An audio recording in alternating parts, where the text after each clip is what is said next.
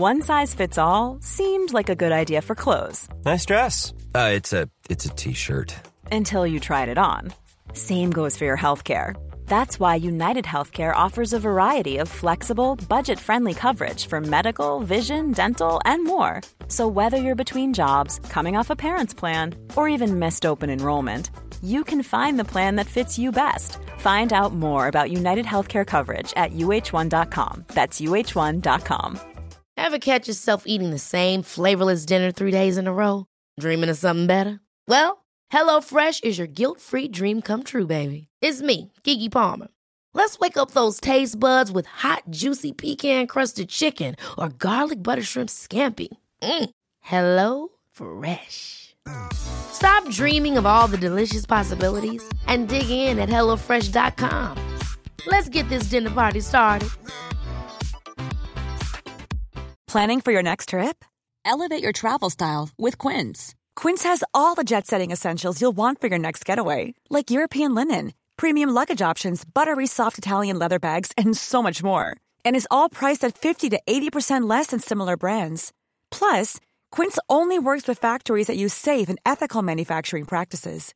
Pack your bags with high-quality essentials you'll be wearing for vacations to come with Quince. Go to quince.com/pack for free shipping and 365-day returns. There's never been a faster or easier way to start your weight loss journey than with PlushCare.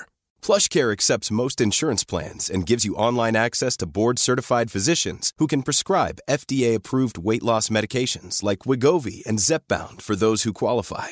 Take charge of your health and speak with a board-certified physician about a weight loss plan that's right for you. Get started today at plushcare.com/weight loss. That's plushcare.com/weight loss. plushcare.com/weight loss.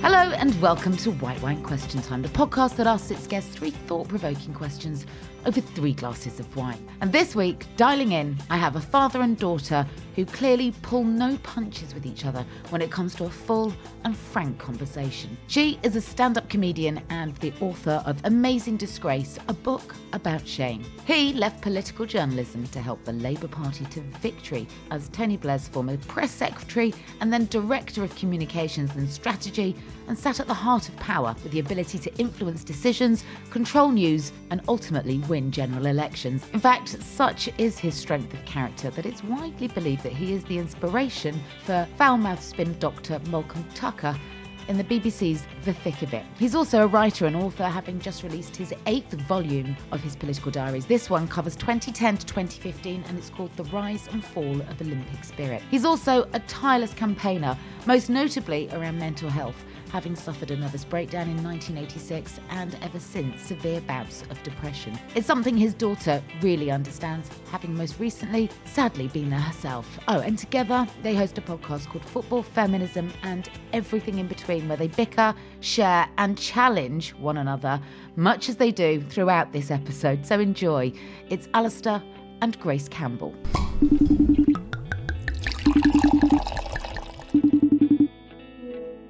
Hello both. Thank you so much for joining me and bearing with the inevitable technicals of life in lockdown. How are you both? I'm good. I'm bored, but I'm fine. Surviving. I'm average. You're average. No, I'm worse than average. I have these days where I'm in such a rage at this government. I can't even begin to tell you. I'm in such a rage.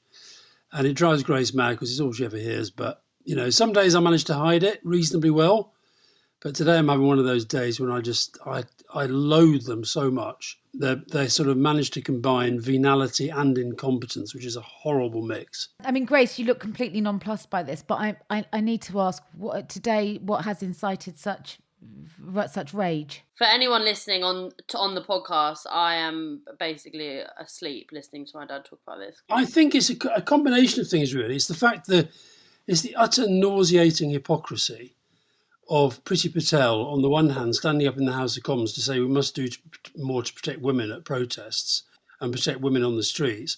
And then immediately afterwards is bringing in a policing bill, which is going to take away even more rights to peaceful protest. And I think the country is just not woken up yet to the reality of what a truly hideous government this is. And then it's I sort of think, well, I didn't watch the news at lunchtime, and then I sort of go, and there's Johnson out again in a bloody yellow jacket announcing more money for buses, all about the local elections. The money will never happen, by the way. And I just, so there you go. Yeah, venality and incompetence. But the one thing they do all the time is just political messaging. And I can see right through it. What does venality mean? Venal, I don't know what it literally means, but it means really kind of awful and badly motivated. Okay, thank you. Yeah. If you're a regular listener to your podcast, some people will understand how and why you've responded in the way that you have, because you're almost Alistair numb, aren't you? You're numb to your dad. Well, I think, honestly, I get it. I don't disagree with anything he's saying. I just think there's either, Dad, go into politics, because then you can do something about it, or you can't get so irate about it, because unfortunately when you're on the outside there is virtually nothing you can do. I get why you get so angry, because you were once in it, but just to expel that much energy about something you have no control over, I think is quite unhealthy. So that's why I sit here and I'm like, obviously I agree. I don't think what Priti Patel's trying to do today is awful. Obviously it's awful, but I've signed the petition, I've shouted about it online. I'm not going to let it ruin my day. But Alistair, you don't have that control over how you feel, do you? It has ruined your day. I don't agree that just because you don't go a certain route, it means you suddenly have to sort of pipe down. And also, maybe if Grace's mum had not been so insistent about me leaving politics in the first place, then life could have been different. Who knows? Partly because apparently of all the pressures I was putting on the children.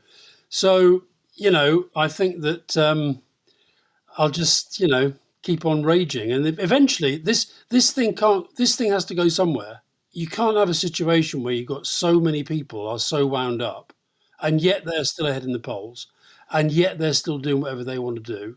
They've locked us up for a year, and they're 12 points ahead in the polls. Honestly, 5 minutes in, and if I was listening to this, I just would want to switch off for my self-care. Well, don't do a podcast with me then.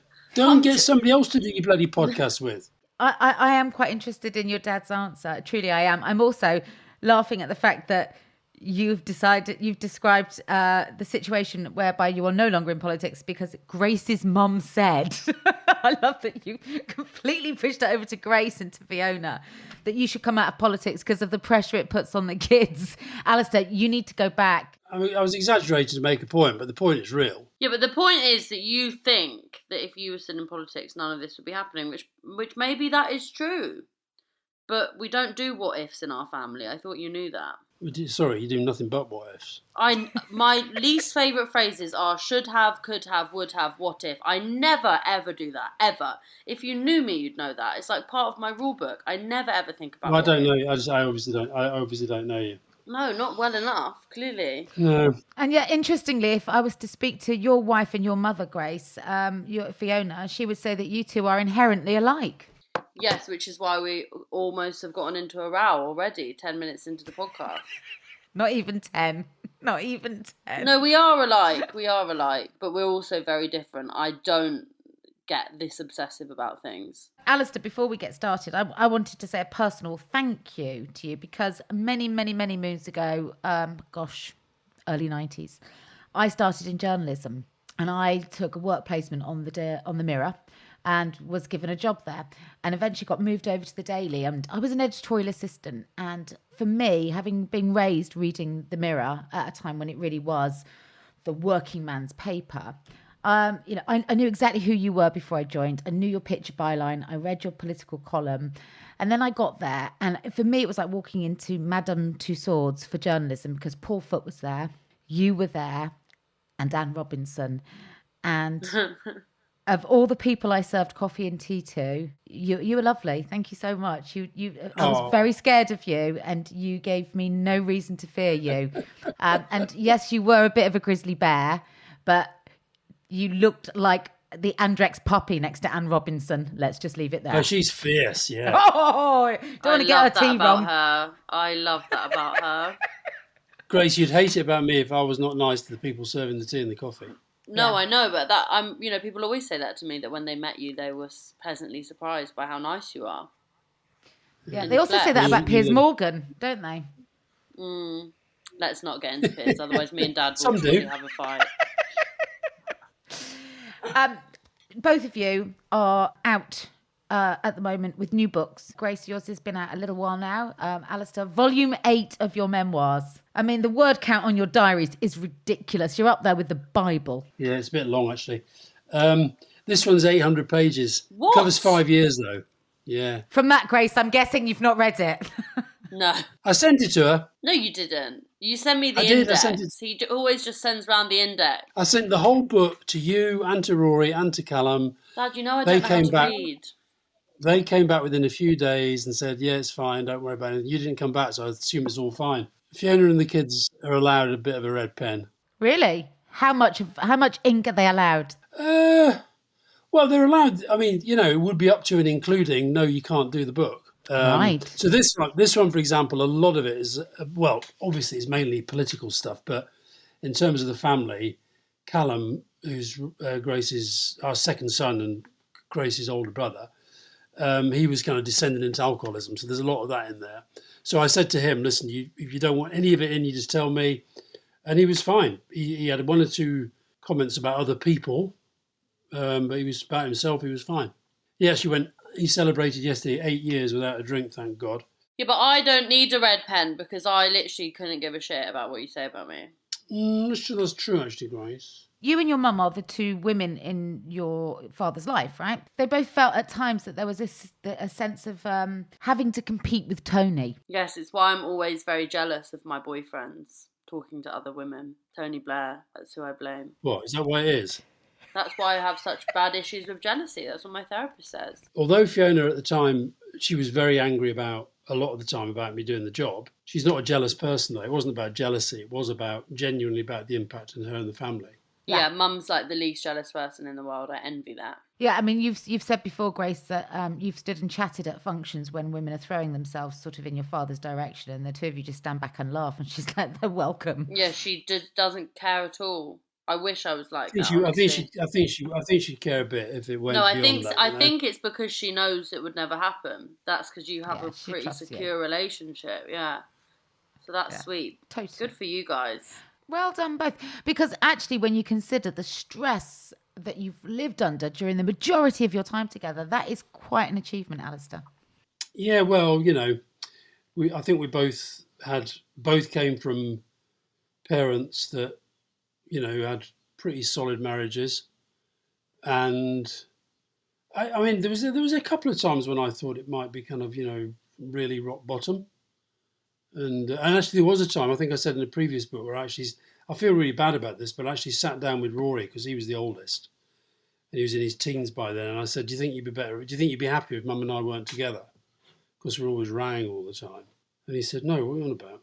And that was that. Rory's sort of good at very short, snappy judgments. But we were definitely thinking about it at a couple of times. Yeah, and I think those pressures, but, to be honest, I often, when people talk about pressures, I think, at the moment, if you're like a public sector worker who's also trying to homeschool 3 kids and, you don't know where your next, and you're in debt and all that, that's pressure to me. Yeah, and then you're stuck with your partner all the time as well. Yeah. Or if you're in a relationship where you're being, physically abused. Grace, you talk about having gone to your therapist and spoken about everything, really. And you and your dad are both prolific when it comes to raising awareness around mental health. Does Tony Blair, can I ask this? Does Tony Blair feature a lot in your therapy? No, I definitely at the beginning. I mean, it had a lot of an impact on my relationship with jealousy and my insecurities and my relationship with myself and wanting desperately to be a man and be like men and be someone that sort of my dad would give that level of attention to. So be like Tony Blair, but also compete with Tony Blair. It gave me this really weird complex, I think, where basically I explain it like this, where at all times I'm both incredibly arrogant and insecure at the same time. At all times. You'd make a great politician with those attributes. That's so true. Not sure. But listen, Grace, don't you think, can I ask a question with my daughter, Kate? Yeah, of course. I sometimes do, because I don't do stand-up comedy like you do, but I do sort of after dinner speaking, and sort of you're trying to make people laugh and stuff. Don't you think sometimes that you take situations and you actually shape them to fit things that are going to suit your life? Like, No, you know, because people laugh at the fact. this was years before I started doing comedy. I was doing therapy. I don't remember you really pushing this stuff out there, and still you started to do comedy about it. Have you ever told Tony that you feel like this about him, or have felt like this about him? Because I know that he has called you in the past to apologise. Well, I definitely actually have. I remember not in the funeral, but at some point during Tessa Zhao's funeral, I had a conversation with him about it, and he finds it hilarious, obviously.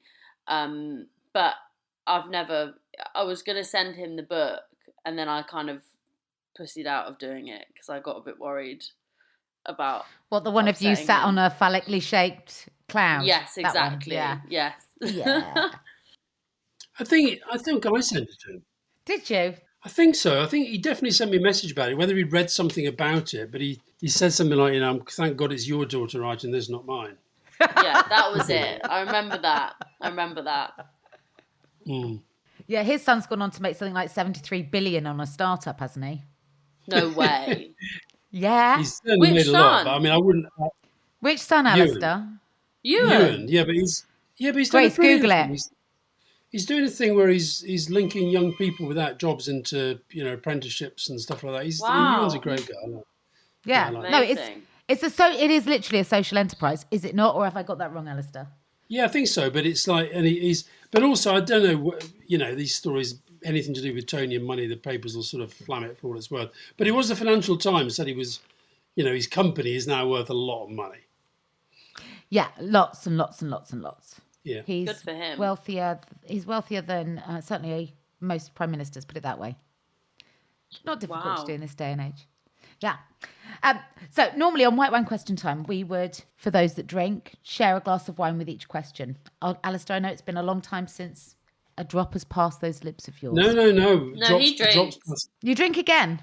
When I did a documentary about alcoholism, I decided I should. I mean, I went 13 years without touching it at all, and I do drink moderately, which I know I shouldn't in a way. But I think what I've decided about myself is that I'm not an alcoholic. I'm an obsessive personality and with an addictive personality, and it was once alcohol. But that's not a good message for alcoholics. So, well, I'm not sure about that. I actually think that that's a good it doesn't have to be one size fits all, because I don't think AA is for everyone. I know lots of people who are addicts who have tried AA and found it like not the right approach, and actually their approach is more addressing what's going on in their mental health and in their lives and trauma wise, dealing with that, and then hopefully as a result their addictions will change. Yeah, but I don't like the idea of somebody listening to this who is an alcoholic, has decided they're never going to drink again and saying to themselves, oh well, he managed it, so I'll do that. That's why I always say I don't recommend this. And it's really strange how I did when I first had a drink in 1999. So I stopped in 86, and I was so proud of going 13 years. I used to literally count the days into the thousands. And it was almost like an accident. I just picked up this glass and I drank it, and it was just weird. The first time you returned to drink, you just swooped? No, I didn't. Up? I drank it, and then I put it down, and then I thought, well, so I didn't finish the drink, but I drank it more than one sip, as it were, and then I thought, what's all the fuss about in terms of I don't want to do that again kind of thing. Mm-hmm. And then a few years later, when we're on holiday, and Fiona just was having a glass of wine, I said, oh, I'll have one. And that was like, it's just a straight. I think we all have our own relationship, and I've sort of developed this relationship. I don't think my kids have never seen me drunk, I don't think. No, I that's what I was going to say. I've never seen you drink more than a couple glasses of wine. You're able to manage your relationship with drink. Yeah, I think so. But again, I at one point I clearly wasn't able to manage it, which is why I've got to watch it. Talking of, by the way, you asked about whether Tony comes up with Gracie's. I see my psychiatrist, Tony and Gordon, come up a lot. I bet they do. Yeah. Your therapist said actually that your conversation around Tony was indicative of the fact that in your relationship with Fiona there was a third person. He was so present. He also said, and there's definitely something in this. I mean, I think there's a third person in. It's not a third person, but anybody who does a really, like, if you're married to a head teacher of a school that you're trying to turn around, okay, and that head teacher is going to be on it all the time, and even when they're at home at the weekend, they're thinking about it. I think there's a lot of relationships like that. They don't have to be in kind of your big, high-profile political jobs. But he also said, and I think this was an interesting observation, that he felt that to some extent Fiona and I were so close that I felt like she was kind of almost like an extra limb, and that, you know, it was almost like the thought of us being apart is almost like, you know, I'm losing my limbs, and I do think that's about right. I think Fiona and I have an agreement that I will die first, because I just don't. I'm not sure I could. You'll definitely become an alcoholic again then. Yeah, well, that's to be honest, that's what he thinks. He thinks I'm fine at the moment because everything's kind of under control and I've got my life in a better balance. And you've got mum. She would be fine without me in terms of sort of practical, once you're over the thing, in terms of running her life. I would be not fine at all. Well, yeah, but at least you got me. God's sakes, imagine if you just had sons. Yeah, the boys don't drive me crazy like you do. Yeah, but I would look after you. Look, when you got dysentery, I was the only person who cared. Let's just cut through the Fiona propaganda, shall we? In all my years of podcasting, I've never had that line come up. When you got dysentery, I was the only one that cared. I was the only one, and I took you to the hospital, and I was about 12. Yeah, I think it's about 8 years ago. But I'll tell you what happened, Kate. I was in a taxi in the Strand. I'd just come back I'd been to Asia and the Balkans, okay? And I had to go into London for a meeting. I got into the back of a cab to come home. I'd not been feeling well for a couple of hours, and I collapsed on the floor of the cab. Wow. And this taxi driver, who was obviously a bit worried about having me die in the back of his cab, he said, I'll take you down to St Thomas's. I said, no, just take me home. Honestly, I don't want to go to hospital. I really don't want to go to hospital. Just take me home. And I was in absolute agony. So I got home and Fiona was there, but she was, funny enough, Tessa Jowell's going to come up again. She was due to go out for dinner with Tessa Jowell and this little group of women that used to meet for, you know, every few months, right? And they're going out together. And I think Grace was out somewhere, but Grace was on her way back. So I crawl up to bed. I promise you, I am dying. And Fiona started laughing. I am a little bit of a hypochondriac, right? A little bit. But it was obvious to anybody with eyes in their head I was ill.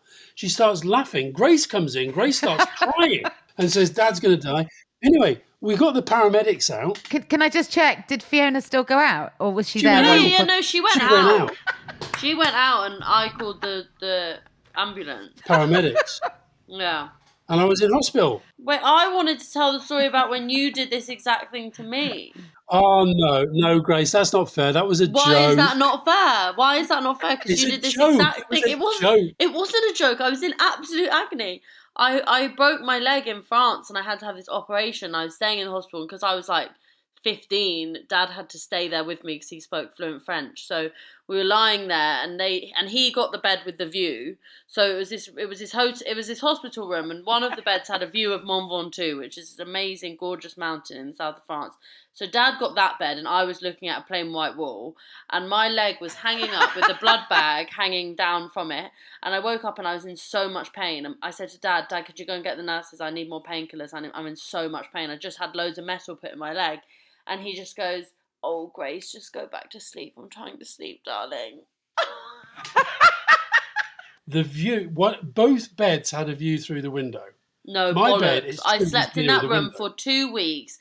Your bed had a balcony door of Mont Ventoux, and my bed looked at a wall. Grace, this is what I mean. There was no balcony door. There was. I've got a picture of me on the balcony with a Zimmer frame. I've got an actual picture on my Facebook, so you can shut.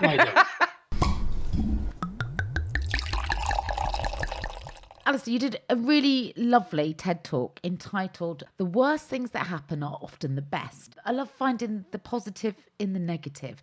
So can you tell me of a time for each other when that's been true for you? Well, when Grace she went to university in Paris and she didn't like it and she was having panic attacks and stuff. And it was a really bad time. She was having a really bad time. And I remember she phoned me at one point and said she was hating it. And I just said, well, why don't you just, I'm not really I don't jack things in the main, but it was obvious to me it was making her really unhappy. I said, just pack it in. Let's find something you want to do. And she came back to London and she's never looked back. Went and found a course she wanted to do. And he's right. That doesn't tally up with your attitude to life at all, Alistair. So it's unusual that you would give advice to your daughter that you probably wouldn't take yourself. No, I think I would. I think if something like that, I wouldn't want to give up something that I felt was really, really worthwhile. But also, I think what he's saying is like it was more on a mental health level. My mental health was the worst that it's ever been. I don't think I'll ever be in a place as bad as I was then. I was really thought I was going to die, and had a complete nervous breakdown.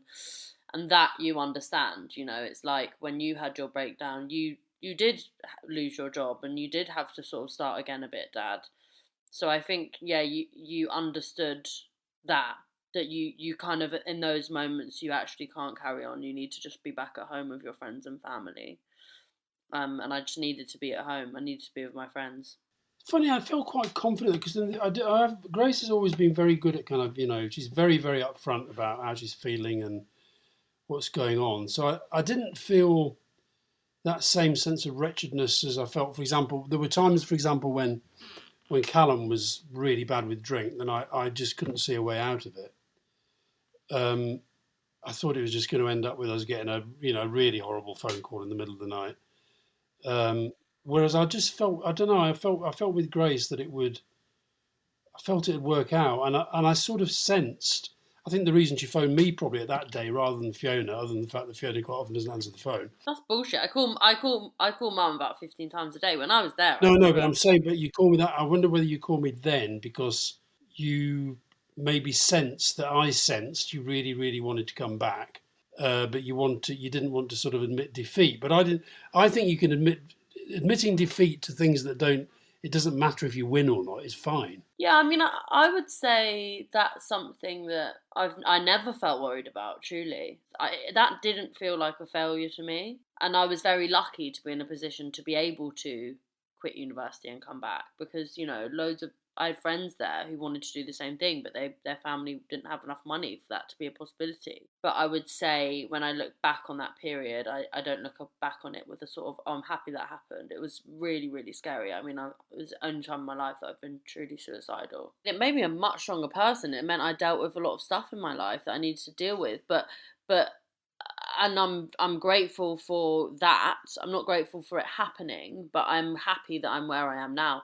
This is my philosophy with breakups as well, because I've just gone through a really long and heart-wrenching breakup. And as horrible as it is, you come out of it much stronger and you come out of it knowing yourself better. All of these experiences make you know yourself better and make you feel much more capable when shit hits the fan, that you're going to be able to deal with it. And so that was a first for me, being in Paris alone and having bad mental health. But now when I'm abroad and I'm alone and I have bad mental health, I know it's going to be fine. Like, I know that it's shit, but I know I'll deal with it. And I think it's the same with heartbreak. I know now that if I go through another breakup, I will be fine because it was like the first big one. So I think that's the insight you take from it.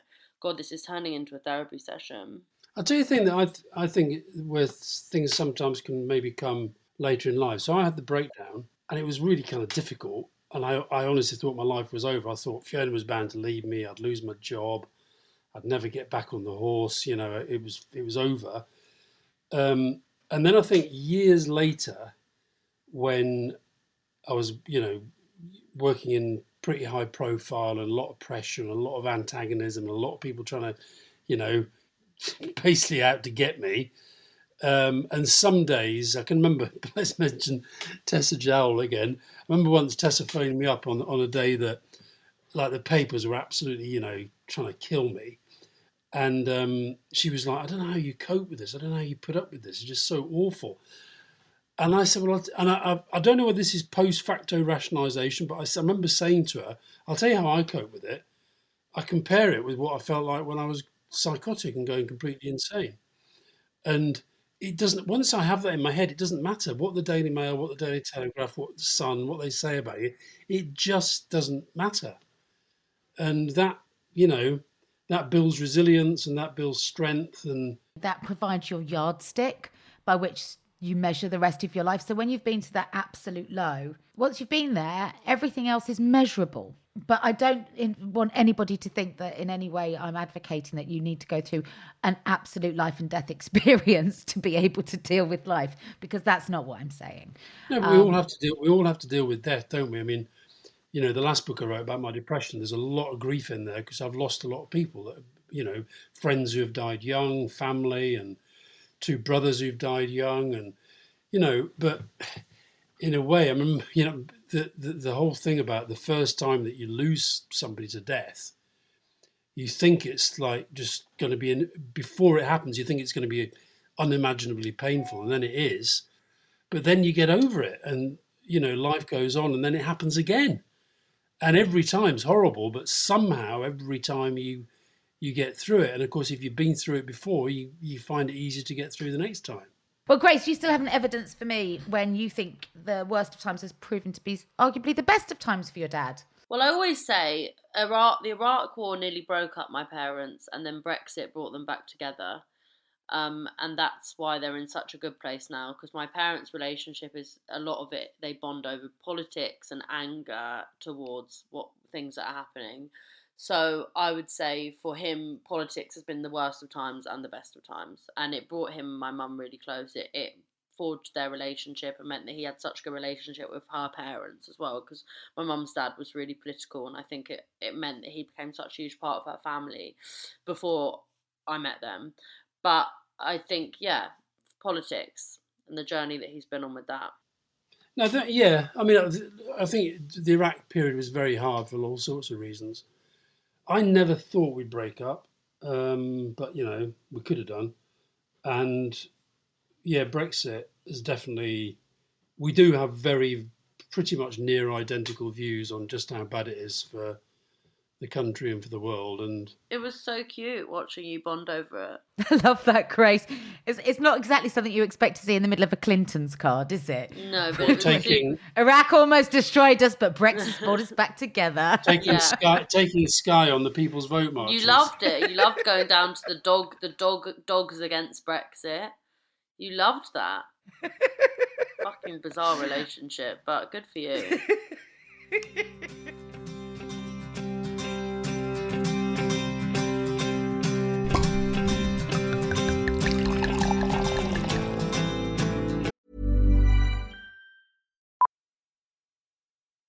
Millions of people have lost weight with personalized plans from Noom. Like Evan, who can't stand salads and still lost 50 pounds.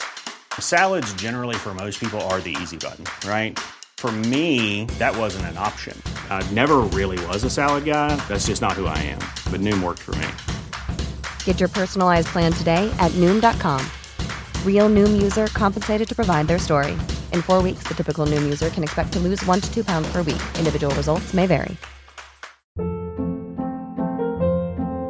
Hold up. What was that? Boring. No flavor. That was as bad as those leftovers you ate all week. Keke Palmer here. And it's time to say hello to something fresh and guilt-free. Hello Fresh. Jazz up dinner with pecan-crusted chicken or garlic butter shrimp scampi. Now that's music to my mouth. Hello Fresh. Let's get this dinner party started. Discover all the delicious possibilities at HelloFresh.com.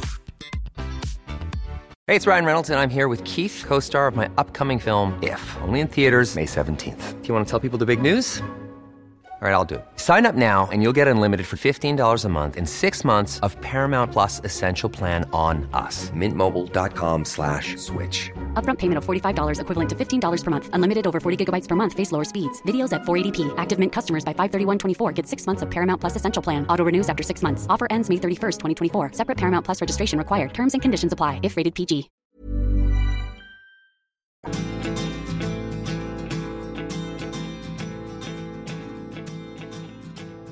Grace, you keep saying your dad doesn't know you, but I'm pretty sure that he does have a general idea about who you are and what floats your boat. So I wondered, which facet of each other's personalities would you most like to have for yourself to kind of smooth out your edges or inform better who you are?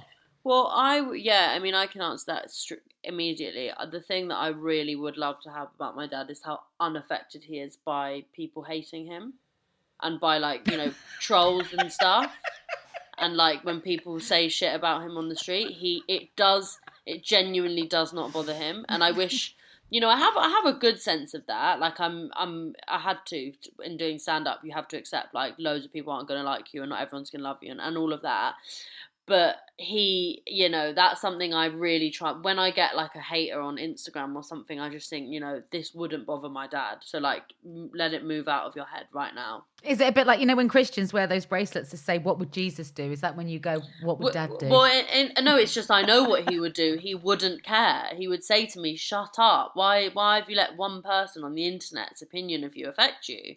And I think that's a really, really good attitude to have. So that's something I definitely, you know, really admire about him and other stuff. But that's the first thing that pops into my head that I think about quite a lot. Does it really not bother you? I mean, Alison, you've said in your response to Tessa Gell, after everything you've been through, you let them say what they like about me. You have to kind of know who you are and look yourself in the eye, right? You've got to be careful. I mean, I think sometimes, and I think actually this does come through a little bit in the diaries where I get more reflective. If there's a criticism that's coming a lot, I can reflect upon it. And sometimes you have to do that. And you maybe think, yeah, maybe he or she has got a point. There's a bit, for example, where in this volume where I'm writing about a sort of sense that I'm in danger of losing quite a few important friendships because of certain things that have happened in politics. And I'm sort of reflecting on that. And it's something that I wouldn't maybe admit that I was reflecting on. I'm not going to admit that maybe I went over the top or they went over the top or whatever, but I'm able to kind of adapt according maybe to criticism that's coming my way. And I think it's important to be able to do that. But no, genuinely, if somebody that doesn't know me, I remember once saying that, you know, if I thought my parents thought I was a terrible son and Fiona thought I was, you know, not worth living with, and the kids thought I was a terrible father and my friends thought I wasn't a good friend, that would really bother me. That would really, really, really get to me. But some guy who reads the Daily Mail, you know, is a card-carrying member of the Tory party, voted Brexit, you know, doesn't like football, I'm just not going to care. Why would I care what he thinks about me?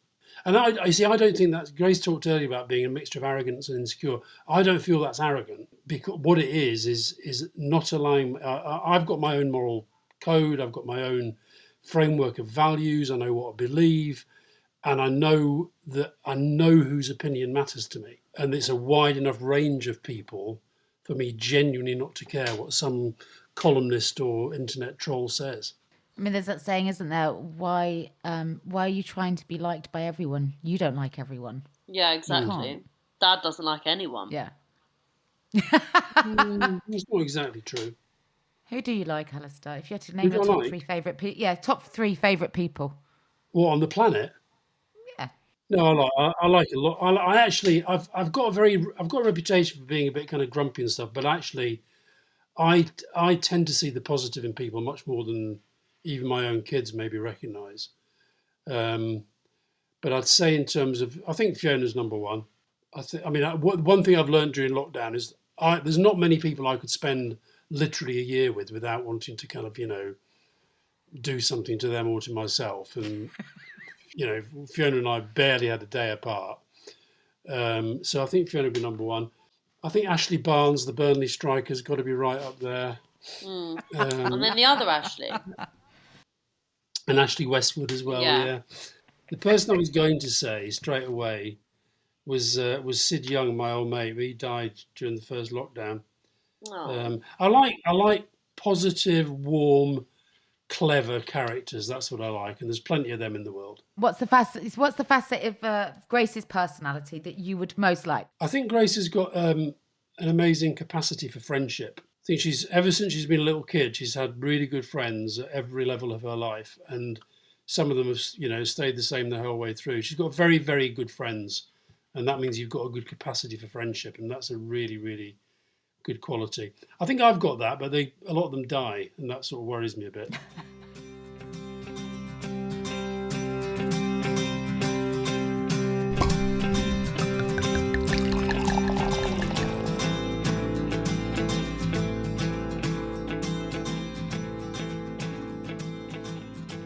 Alistair, in the TED Talks that you gave, there was a quote that you used that really resonated with me, and that was, "The winner is the loser who evaluates defeat." I love that. And we devote so much of our lives to focusing on what went wrong, especially when you walk in, a political path in life. So I wondered, could you, with great conviction, highlight just a moment from your own life where you absolutely nailed it and got it right? Let's be positive. 1997 election.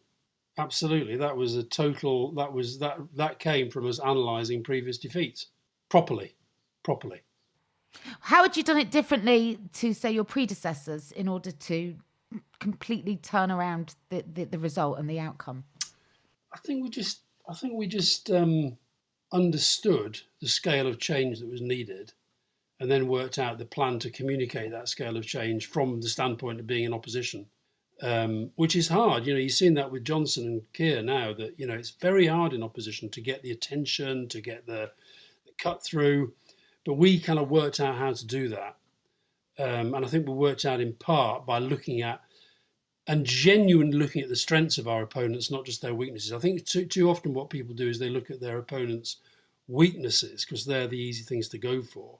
And they don't look enough at their strengths and genuinely try to analyse why those people are doing better than they should. And to be honest, I think this is why my sports obsession is actually quite a useful thing. I learn an awful lot from talking to and knowing people in sport about how they win. Grace, when do you think that your ability to evaluate life's defeats have enabled you to have a really big winning moment? 1997 election. Yeah, I was right there with him. I was a huge part of that campaign. How old would you have been in 1997? I was 3. I honestly am literally proud of myself all the time. And I don't take failures as huge losses. I just think about what I should do differently. So my book, doing Edinburgh, everything I've done with Scarlett and the Pink Protest, I guess I think about how amazing it is that I'm capable of doing what I'm doing now, considering how bad my mental health has been at times. I've spent a lot of time over the weekend reading about you both and you sharing your experiences of your mental health. Something that you pointed at, something I took from that, which I think is really important, and we need to start reframing what is a horribly negative commentary around mental health. Because actually, when you look back at the people that have helped to really shape the world that we live in, people like Winston Churchill, Florence Nightingale, Abraham Lincoln, they all suffered with mental health issues. And actually, sometimes that is their point of difference. That is their brilliance. And we sometimes often fail to celebrate the differences, the quirks in a personality that enable you to be a change maker, a disruptor. Totally, 100%. I think that edge that really brings about change is often going to come from, troubled psychology. And we've all got it, by the way. We've certainly all got the capacity for it. But how do we... listen, you two have made a huge contribution to informing the conversation around that. And we're at a point now where we've got to stop people being judged around one moment or one episode in their life. You were extended that courtesy, Alistair, by Richard Stott and then by Tony Blair. First time you had your first psychotic episode, your breakdown, Richard Stott called you, who was the editor of The Mirror at the time, called you in hospital and said, get yourself ready to get better, take your time and then come back. And that you described as life-giving. Yeah, totally was. I try and take that attitude to people as well. It's like, I'm looking here, there's a picture of my brother. He was, had schizophrenia, and he held the same job down for 27 years because his employer didn't define him by his illness. But I do think the reason that is changing is because more people are getting an understanding of what that really means and how it doesn't actually affect who you are as an employee. It doesn't affect who you are as a person. It's just something you're living with. And then there's a level of empathy. So, I don't know what Richard Stott's experience with mental health had been before that, but probably he knew someone else who had been through it, and so he understood that it wasn't a defining part of what Dad was going to be like as someone that worked for him. And I think the more we talk about it, the more we get to understand that it's not that different what people go through. And I think when you gain a level of empathy, you'll be more sort of kind to people that work for you. And also, people don't understand, or if you've never had an issue with mental health, then you're incredibly lucky. But life is long, and there's no guarantees that will stay the same throughout the course of your life. Just because you haven't up until a certain point doesn't mean it won't come and take you under, and that's what it does. So it's important that we're all educated on this, and we remember that brilliance comes a lot from a troubled mind. Correct. For those that have enjoyed the bickering between these two, don't forget their podcast is available. Football, Feminism, and everything in between, where you get all your podcasts from. Thank you. Well, that's it for this week. Thank you so much, as always, for lending us your ears. If you'd like to rate and review us, we'd love it, especially if you've got nice things to say. As always, the show is produced by me, Kate Thornton, with Richard Hatherall for Yahoo UK. Editing and co-production comes from Callum Goddard-Mocklow, and our music, as always, is provided by Andy Bell. We haven't drunk on this episode, but if you are listening with a glass in hand, please do, as we always try to do, and drink responsibly. I'll see you next week.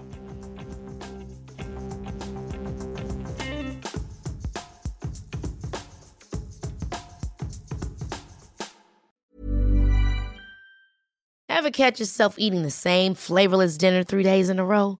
Dreaming of something better? Well, HelloFresh is your guilt-free dream come true, baby. It's me, Keke Palmer. Let's wake up those taste buds with hot, juicy pecan-crusted chicken or garlic butter shrimp scampi. Hello Fresh.